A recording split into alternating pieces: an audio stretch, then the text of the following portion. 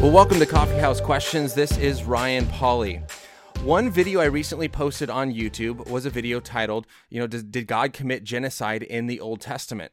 And this is a huge issue in the world of Christian apologetics and understanding the nature and character of God that we have to understand of why did these kind of crazy atrocities and maybe terrible things happen in the Old Testament. And this video, obviously on YouTube, was met with some comments, some objections, some criticism. And so today we are going to tackle some of those objections and look at this topic of, was the killing of the Canaanites, was it genocide, was it judgment? How can we understand this issue?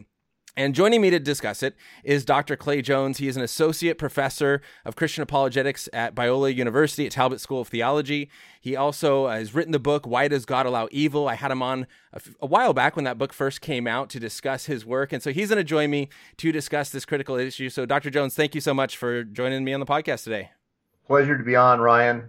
I probably said this last time, but it was just so cool how I first learned about you while I was in the Dominican Republic. Some Jehovah's Witnesses came to my house. I Google searched, how do I talk to these people? Your article popped up. It was extremely valuable. And then I ended up, one of my first classes at Biola was your class, and so excited, got to meet you and now consider you a mentor. And I just love that. So thank you for all that you've done. Well, I'm honored to be of service, Ryan. So we kind of probably talked about this in your last episode, discussing why does God allow evil. But these probably aren't topics that someone kind of specializes in, of genocide and judgment and the evil that is in the Old Testament and the evil that surrounds us, as well as even like the Crusades and witch hunts and oppression of women and slavery. Why is this a topic that really has interested you, or why did you even get into this? Well, boy, it's a long story. I'll try to make it real fast. There's a point in becoming a Christian. This is about 1981, where I began to understand the glory that awaits us in heaven forever. And I write about this in my book. And then I began, after some years of studying heaven and eternity and what God's doing for us, I began to study the depths of human sinfulness. And when I began to realize that we're all Auschwitz enabled, as I put it, and that we're all going to go to heaven forever, honestly, the problem of evil largely went away. And I began to hear people talk about this great problem of evil, and frankly, I just didn't see it. And so anyway, make a long story short, I wrote a book on the subject, Why Does God Allow Evil? So I've studied everything. For me, it's all one piece. It's all the same. It's just one piece, and that is, I talk on the Crusades, slavery, Inquisition, oppression of women, as you know, and I talk about the Canaanites. To me, because part of that is, if God is good, why does he cause or allow or encourage so much evil? And so that's why I even consider this kind of topic to be about the problem of evil. And so, kind of jumping into this topic, for those that kind of don't know what the issue is, what would be the objection that comes up of genocide in the Old Testament? Well, it's just what you said, is that the Lord, there are places where the Lord ordered the destruction of every man, woman, and child living in certain areas. It wasn't wherever they lived. It wasn't go seek them out. But in certain geographical areas, the Lord ordered the destruction of every man, woman, and child in those areas. Well, obviously, people that have not thought about this deeply or looked into it, very closely are going to just go, well, that's just that's just evil. That's just bad. How can a loving God do that? Well, I think the Lord had very good reasons for doing that. All right, so maybe we'll jump into some of those reasons now. In some of the work that you've done, you've listed kind of four main reasons of why God would do this. You talk about their sinfulness. The same punishment happened to Israel, but let's kind of maybe go back of your first reason of this is because of their sinfulness. How do you explain this one? Well, the key passage for me is Leviticus chapter 18, where the Lord, make this very quick, where the Lord says, you shall not have sex with a close relative. He bans incest. Then he says, and you shall not have sex with your neighbor's wife. And then he says, and you shall not offer your children to Molech, which, by the way, if you're having incestuous sex or adulterous sex, you're going to end up with lots of kids. They didn't have any birth control, and so they would offer their children to a bull-headed, human-bodied fellow named Molech and burn their babies to death. Then you shall not have, engage in homosexual sex, and then you shall not engage in sex with animals. And it says in Leviticus 18 that the land of the people I'm bringing you into do all these things. And as you know, in my article that you can find on my blog, clayjones.net. I've got an article entitled "We Don't Hate Sin, So We Don't Understand What Happened to the Canaanites," where I document that the Canaanites were doing all of these things. In fact, their god, Baal, raped his sister while she was in the form of a calf 77, even 88 times, which means raped her all the time. That was their god. Well, so they combined rape, incest, and bestiality into one act. And, there comes a time where the Lord can look at a society and say there's literally to the point that there's no one redeemable left in that society. There's not anybody redeemable. He did that with Sodom and Gomorrah. For that matter, he did that with the entire world except for Noah and his kids when it came to the flood, where the Lord looks and he says, regarding Noah and the flood, he said, every thought of their hearts was only evil all the time. In other words, they were always planning evil. And so the Lord did that. The Lord also did that, by the way, in Jerusalem he told the Israelites, he says, if you don't destroy the Canaanites, you'll intermarry with them and you'll start committing their sins. And in fact, that's what happened. And then the Lord tells Jeremiah in Jeremiah chapter 5, go up and down the streets of Jerusalem. If you can find one person who deals honestly, I will forgive everyone in the city. And Jeremiah says, I couldn't find anybody. Not one person. In other words, the Lord is saying there comes a time where there is simply no one who is a good person anymore in that culture. No one. In fact, not only were they not good persons, they were having sex with animals and engaging in all kinds of adulterous, incestuous sex.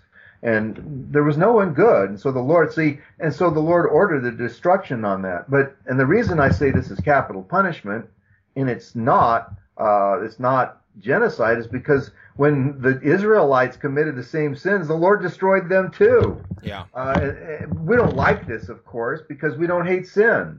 We tolerate and enjoy sin, frankly, a lot of people. And they're like, as one guy in response, Wes Morriston, who's responded to my Canaanite article, he says, well, I don't get it. Actually, I responded to him in my Canaanite article. He says, we do these kinds of things all the time here in America. What's the problem? We may not offer our children to Molech, but we're doing all these things. And I thought, well, that's exactly the point. Yeah. Is we've gotten so desensitized to sin, it doesn't matter. But I'm afraid we need to learn to hate sin as God hates sin.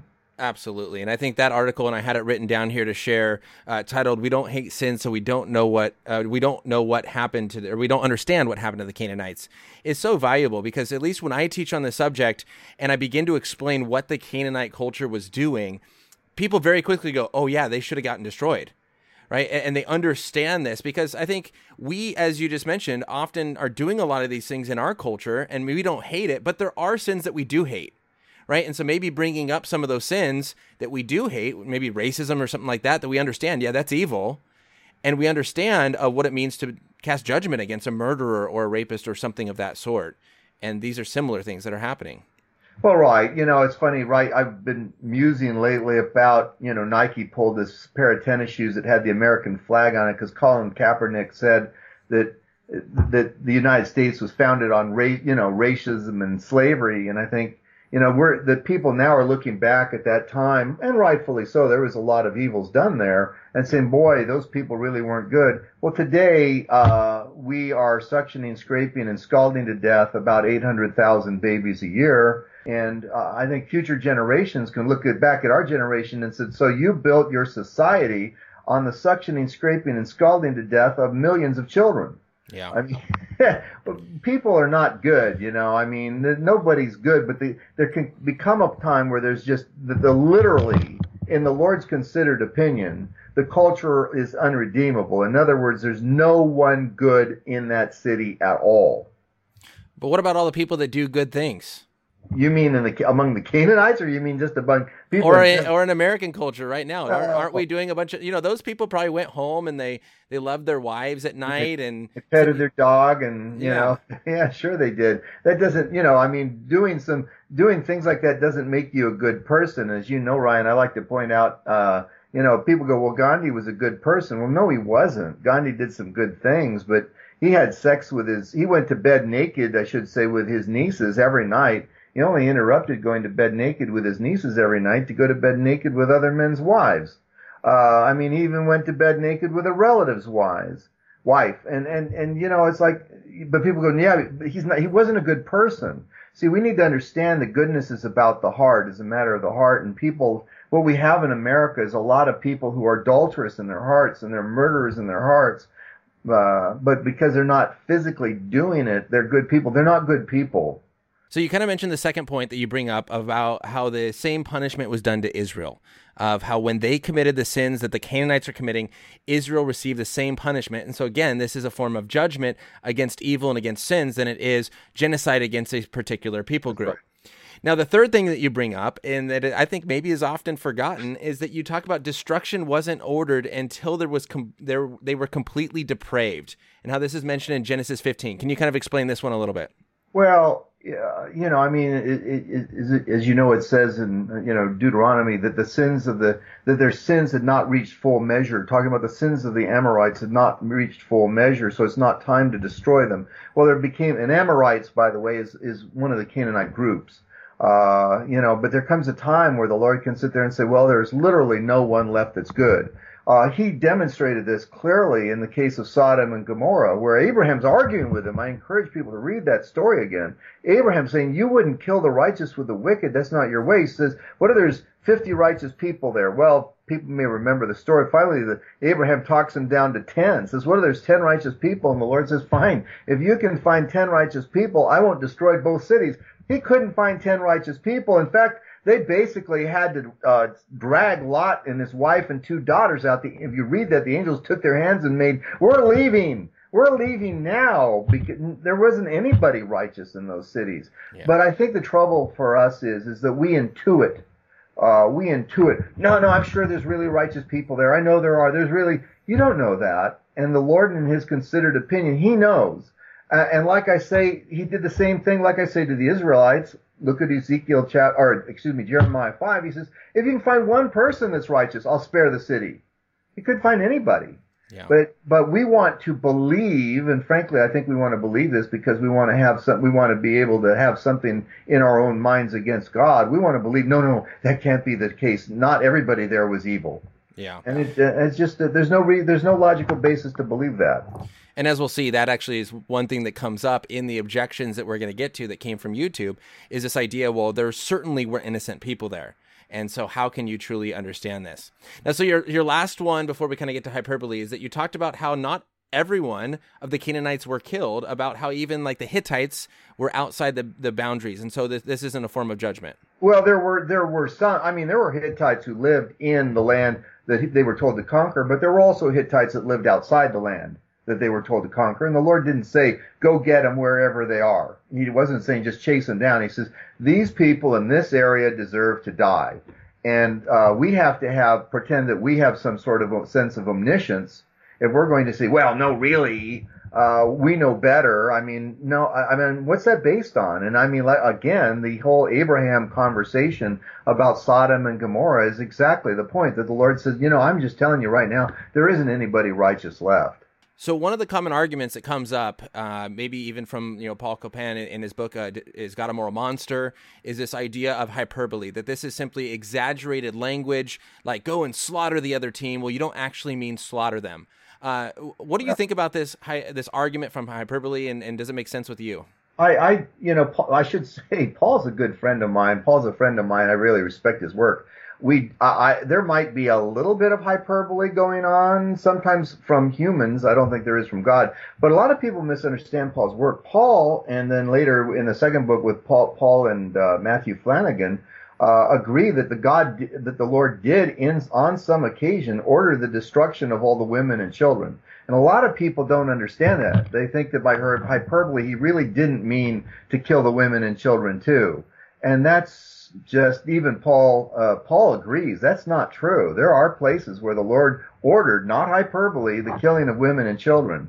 And so what Paul's argument, for his biggest argument for why it must have been hyperbole, is because they would go in, it says that they'd wipe everybody out, they'd kill everybody, and then later he'd bring up a passage, and this is true, where later it'd say, and they were still in the land. And Paul asks the question, and Well, if they're still in the land, but earlier it says he wiped them all out, then it must be hyperbole. That is a possible logical solution to that. On the other hand, there's another possible logical solution, and that is they killed everybody they could get their hands on, but a lot of people fled and then they came back.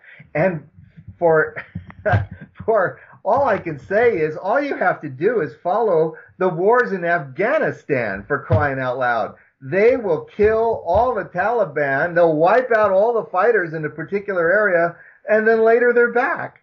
This happens again and again and again. People flee. In other words, another way of reading it is that they killed everyone. When they say we killed everyone, we slaughtered everyone, they mean everyone who was there. Yeah. So there's two. You could say, well, no, it was really only hyperbole, or I think the easier conclusion is, just like we find in modern warfare, a lot of people got out of Dodge before the attack came, and as soon as the Israelites were gone, they came back. So that's why I don't find that particular argument to be convincing. But plus I don't think it needs to be convincing. If the Lord says these people are evil and they need to die, and one thing I really agree with Paul on, again and again, the scripture says, Joshua, that the Lord's going to send the hornet into the land to drive them out. So a lot of people were going to flee. And so the hard-hearted people that decided to stay, well, the Lord was going to take their lives, and that's just all there is to it. But, part of the trouble, Ryan, is we don't think today you've got a huge amount of people that don't think you should ever capitally punish anyone ever. You can do murder one, and there's people go, oh, you shouldn't take their lives for doing murder one. Well, for crying out loud, that's the troubles with our society. It's not with the Lord. So how do we then make sense of, God tells us, thou shalt not murder, but here God is maybe murdering, or would you change that word, to men, women, and children because of their sin? Well, you shouldn't murder, but the Old Testament is full of capital punishment, and they don't consider murder, but murder would be unjustified killing.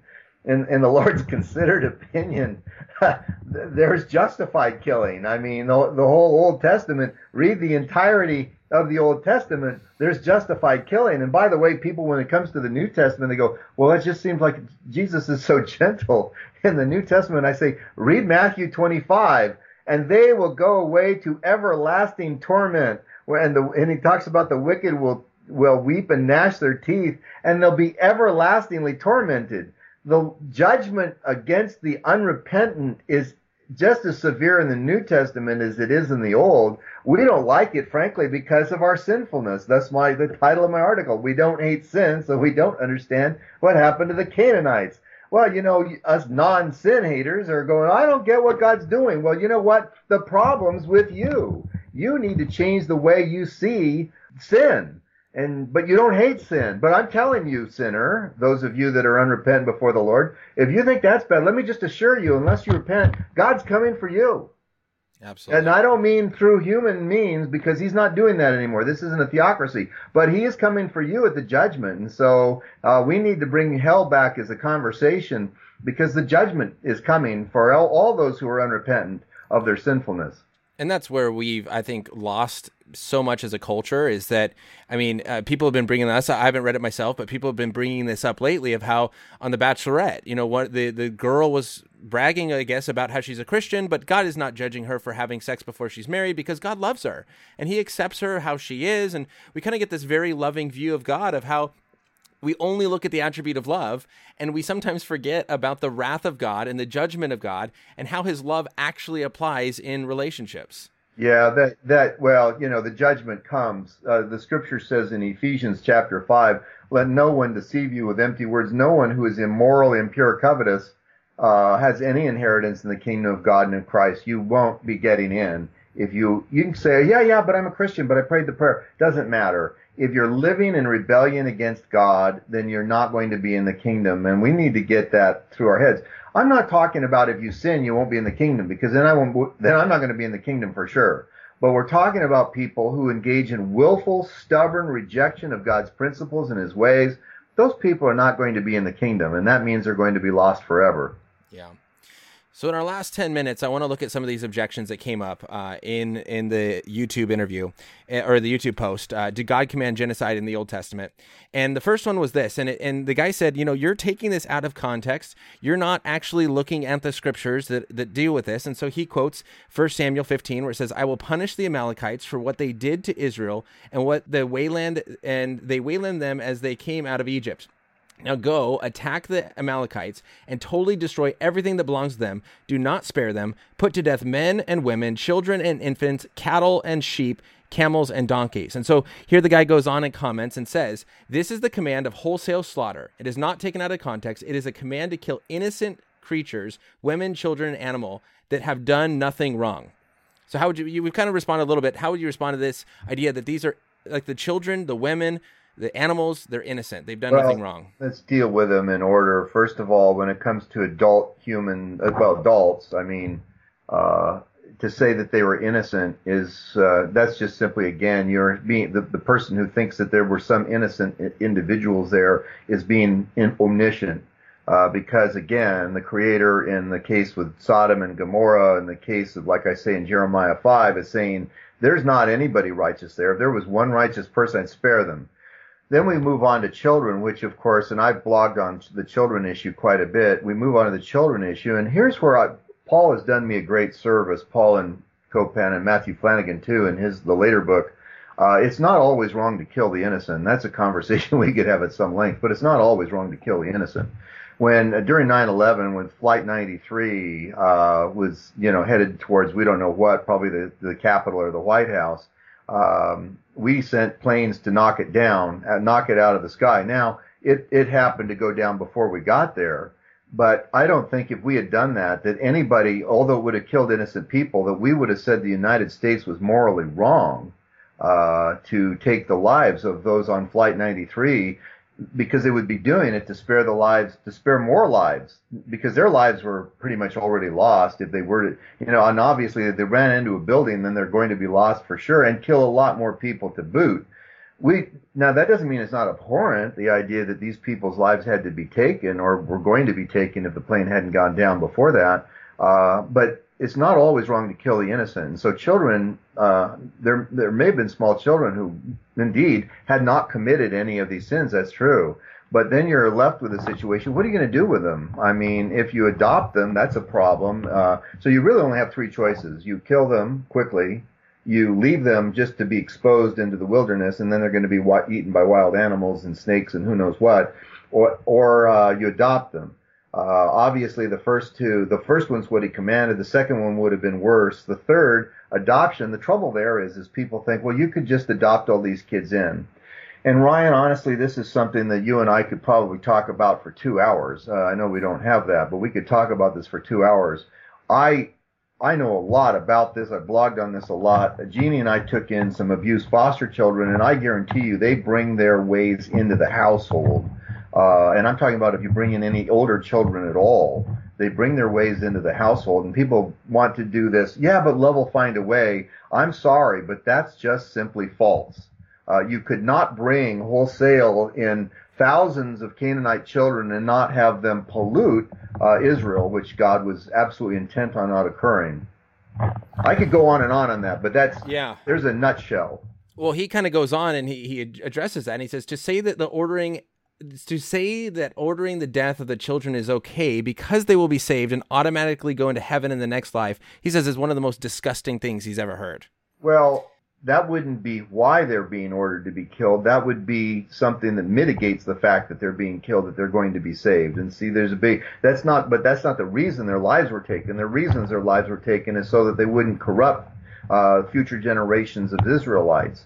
And I'll tell you, like I say, and I can't go into a lot of detail here, but I'm just saying, taking in some of the kids that we took in, they bring their cultures with them. Also, children desperately want to know, when they're adopted, they desperately want to know about their birth families. It's insatiable. And so they're going to say to their parents, so, what habits were my parents doing that made you want to take their lives? And then all of a sudden they're going to be seeking other gods. And can you imagine teenage rebellion against parents when you've killed, When you killed their birth parents. You killed their birth parents because of sins their birth parents were committing, and you expect these kids are not going to sit there and you'd have to sleep with one eye open all the time because they're going to come and get you. It's just, but this is something, like I say, you and I could unpack this for an hour because it's such a big issue, and I've given it a lot of thought, but it just isn't so, that you could just simply adopt these kids into your household and love would find a way. That's just simply naive. All right. Well, he gives a thought experiment here, and he says, imagine Iran attacked the U.S. The U.S. retaliates and wipes out Iran's army. Once they are done, the president orders the army to turn on civilians and wipe out the women and children and animals. Would the world stand for this? Would citizens of the United States stand for this? Would you vote for that president again? Honestly answer that question, yet you worship a being that orders this not once. No, that's not enough blood for him, but many times. Why is it so easy to be more moral than a perfectly moral God? Well, first, there's so many things to say to this. One of the first things... And we have 4 minutes. 4 minutes. Well, one of the first things that comes to mind again is all the adults were evil. The children's lives were being taken to keep them preventing further harm. The fact that they were then saved is a mitigation. It's not the reason, but it's a mitigation that mitigates the fact that their lives would be killed. But I've got to say something here that to me is incredibly hypocritical so often, and that is, Ryan, we support presidents that do that, every single president. We support this all the time. What do you think happens in war when you carpet bomb? When we use nuclear weapons on Japan, you killed every man, woman, child, and animal. When we bombed Dresden, same thing. When we're killing people, when we use drones to strike people, we're killing innocents all the time. Hello, wake up. No president is going to say it's true. The president's not going to say our intent is to kill women and children. But see back when it comes to the Old Testament, his intent was to kill all the adults because they were all evil, and God knows hearts and we don't, and they were all evil. As I said, the children, have no problem granting that there were innocent children, the children that hadn't committed these offenses, but the Lord knew that if they grew up, they would be on the side of their enemies. And I just heard a woman just recently said, I wouldn't have believed you. She says, but I adopted a child from Russia. She says, and that child now that's 18 years old, he only wants to know about Russia. And he says that if we went to war with Russia, he's going to go to Russia and he's going to fight against us. Now, I could give countless examples of this. This is just, anyway, like I say, for people that haven't really taken in abused children, children who have been molested, they do not understand these issues. They think they do. They're convinced they do. They like to parade around, oh, well, I'm so moral. They don't have a clue of what they're talking about. And one of the things I like to point out, too, is I'll bet you a lot of the people that argue this way are pro-abortion, and so they're for the suctioning, scraping, and scalding to death of innocent children all the time. Hello. It's just absurd, and the hypocrisy is stunning. Wow, we're going to have to end on that. It's such incredible stuff. Again, as you mentioned, we could talk about for so much more time. But I know you've written a lot on this. Where can they go find a lot of your articles that you've written? ClayJones.net, and you'll find, if you look in the resources section, I've got my article, We Don't Hate Sin, so we don't understand what happened to the Canaanites. Also on ClayJones.net, just at under the topics, there's the word Canaanite. Click the word Canaanite. And you'll find all the articles, all the posts that I've done on the Canaanites where I go through and argue these things in greater detail. And then you have a new book coming out soon? I do. It's called, I don't know exactly how many months, but it's entitled Immortal, How the Fear of Death Drives Us and What We Can Do About It. Well, hopefully I'll have you back on and talk more about that book when it comes out. Yes, indeed. Thank you so much for joining me. Pleasure to be with you, Ryan. And thank you all so much for listening. I hope that this podcast has been an encouragement to you who have faced this challenge or preparation as you will face it in the future. Make sure you follow Coffeehouse Questions on all the social media apps. Stay up to date with what's going on, as well as on YouTube. Sip coffee, think deeply. This is Coffeehouse Questions with Ryan Pauly. Just as you leave, won't hesitate to follow. Your love will guide my way.